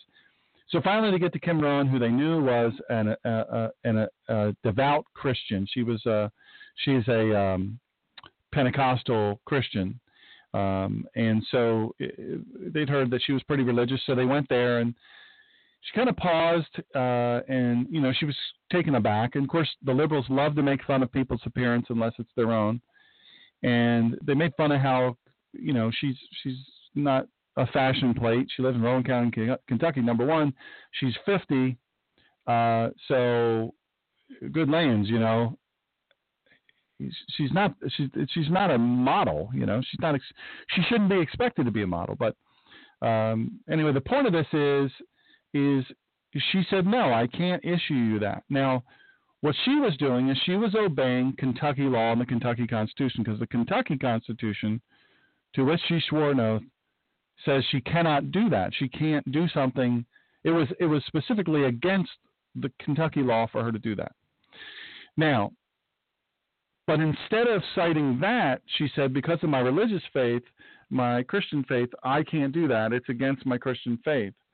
I can do any number of other things, but I can't do that. That's something I cannot do. It violates the standards of my faith.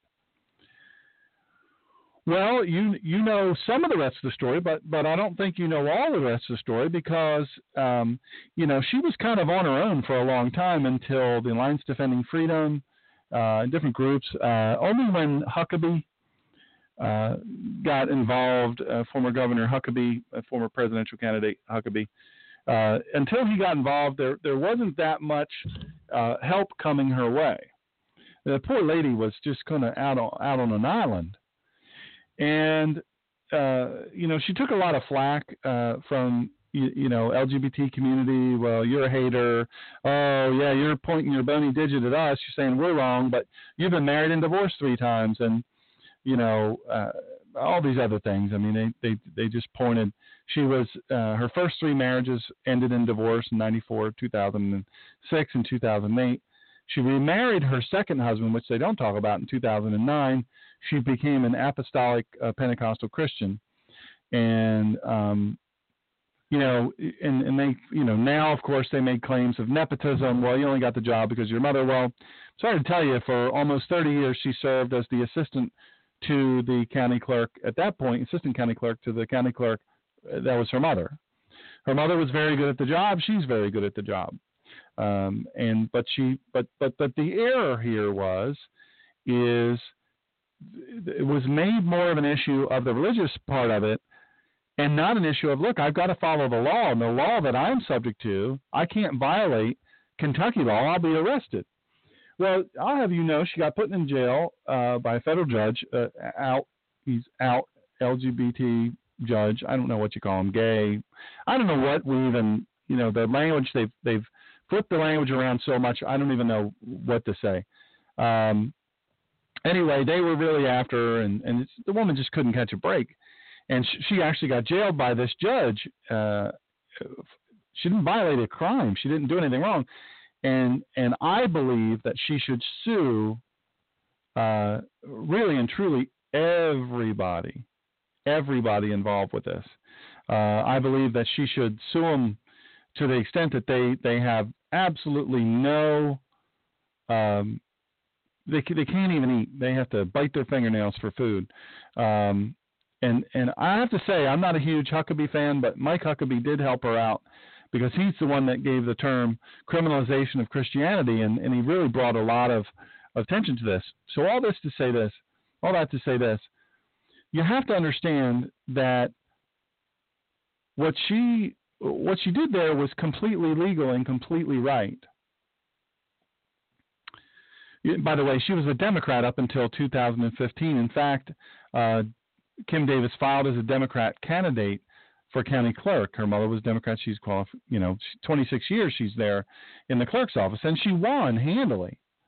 And then she went up against a Republican, John Cox. I'm thinking 2014. Yeah, 2014.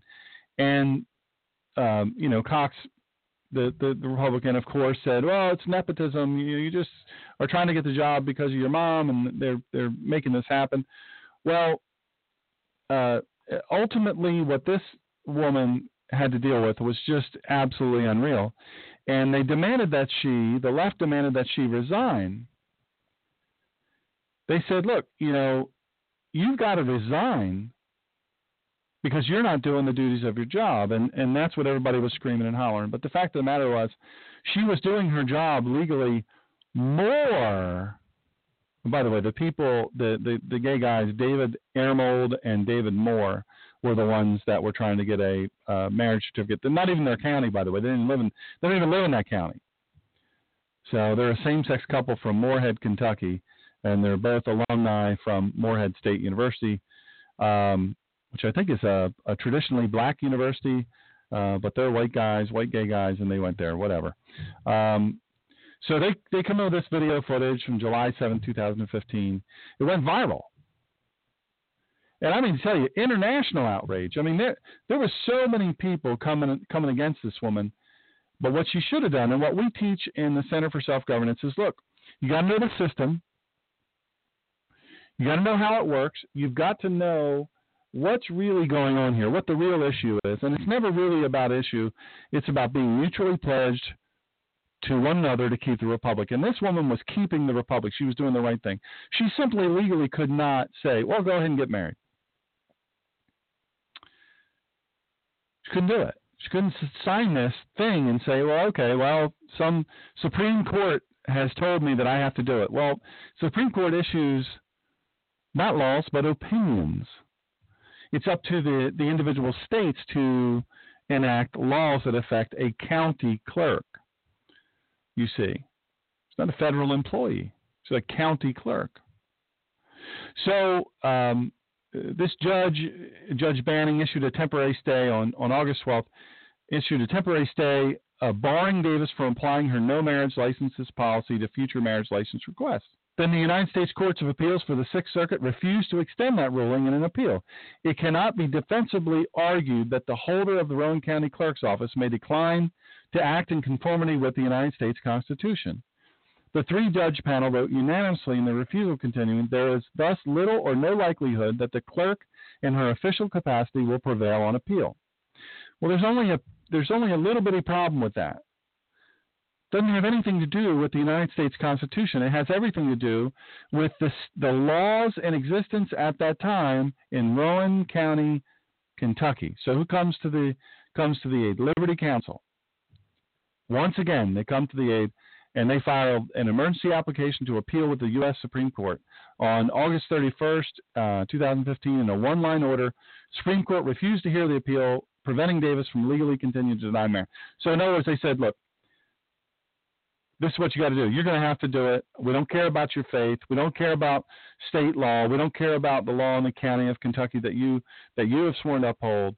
And she says this, I never imagined a day like this would come where I would be asked to violate a central teaching of Scripture and of Jesus himself regarding marriage, to issue a marriage license which conflicts with God's definition of marriage with my name affixed to the certificate, which would violate my conscience.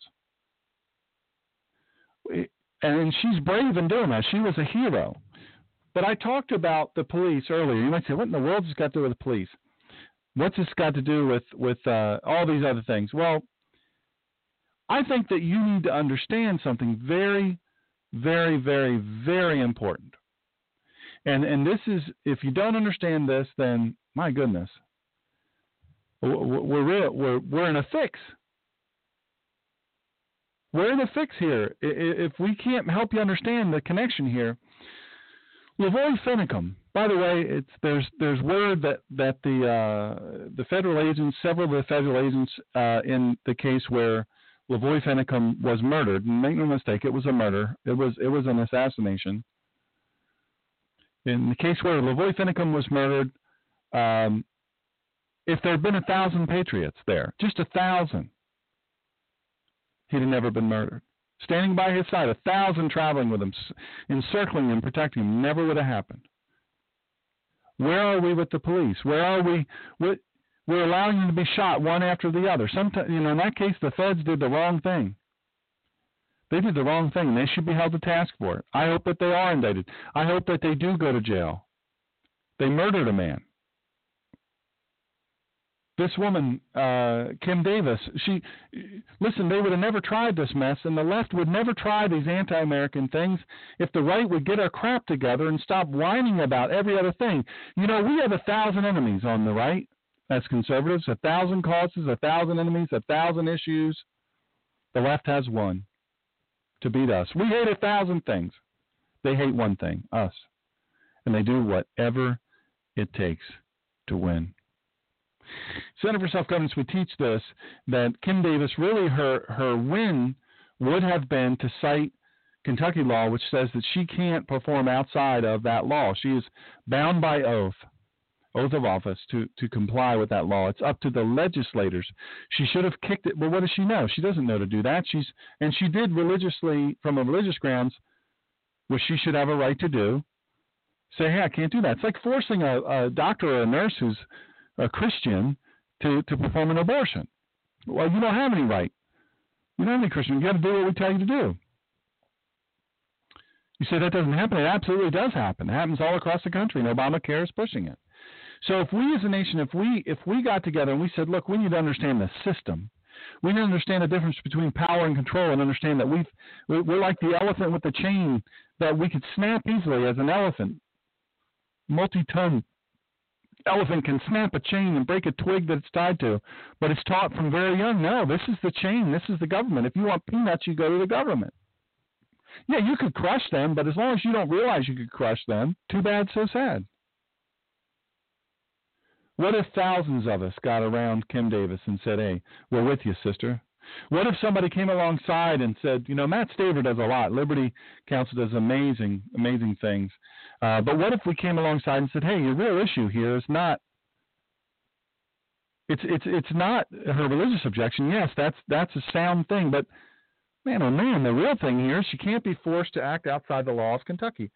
What if we contacted our legislators and the Attorney General and the Director of the FBI and all of our elected officials all the way up, to the highest office, and said every 20 minutes we had people calling saying, when are you going to? The Director of the FBI violated the law by not indicting Hillary Clinton. When are you going to do that? When are you going to indict her? And then 20 minutes later, another person on the list calls and says, this is what you're mandated to do by law. You have to do this. It's not something you can choose to do, not to do. How about if the people that did the sit-in, the stupid sit-in on the floor of Congress and sullied, just soiled that floor with their ignorant protest? What if we, by our rights as citizens, called every single 20 minutes and said, Speaker of the House, you need to have the Sergeant at Arms escort them out. You need to censure them. You need to publicly chastise them and punish them for violating the decorum of the floor of Congress. You have every legal right to do that. We expect you to do that. And then have every 20 minutes another citizen, another keeper of the republic, not a keeper of the democracy or oligarchy, not a keeper of tyranny, but a keeper of the republic. When? Listen, when you do that, you are changing the future of this nation. When you do that, you are a keeper of the republic. You're no longer making Facebook posts, nothing else. I use social media all the time, but in many respects, it has to be part of an overall strategy. You're no longer just spitting into a fan. That's when you're exercising self-governance, and that's what we have to do, folks. If we don't do it, we have only ourselves to blame. CenterForSelfGovernance.com. Go to your state, click it in. I'm telling you, it's the secret sauce. Folks, thank you for joining us. Go to theninjapastor.com. Every single podcast and blog, talk radio post, every single show is on there. It's free of charge. We've got them all there for you for free. Go to the Ninja Pastor blog, drive down, go to listen, podcast, or radio show. They're all there. Thank you for joining us. Join us on Sunday. This is for real. Thank you, folks in chat. You've been awesome. Thank you so much. And thank you to our guest, Dr. Stephen Turley. God bless America.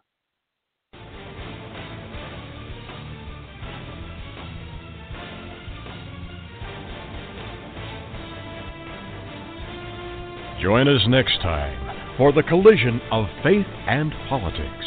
And please follow this show at www.blogtalkradio.com/The Ninja Pastor. And follow Dr. Sean on Twitter at The Ninja Pastor and on Facebook at www.facebook.com/God in Country Radio and at www.drshawngreener.com. In the meantime, Dr. Sean will be fighting for you and for this great country. Thank you for joining in this fight.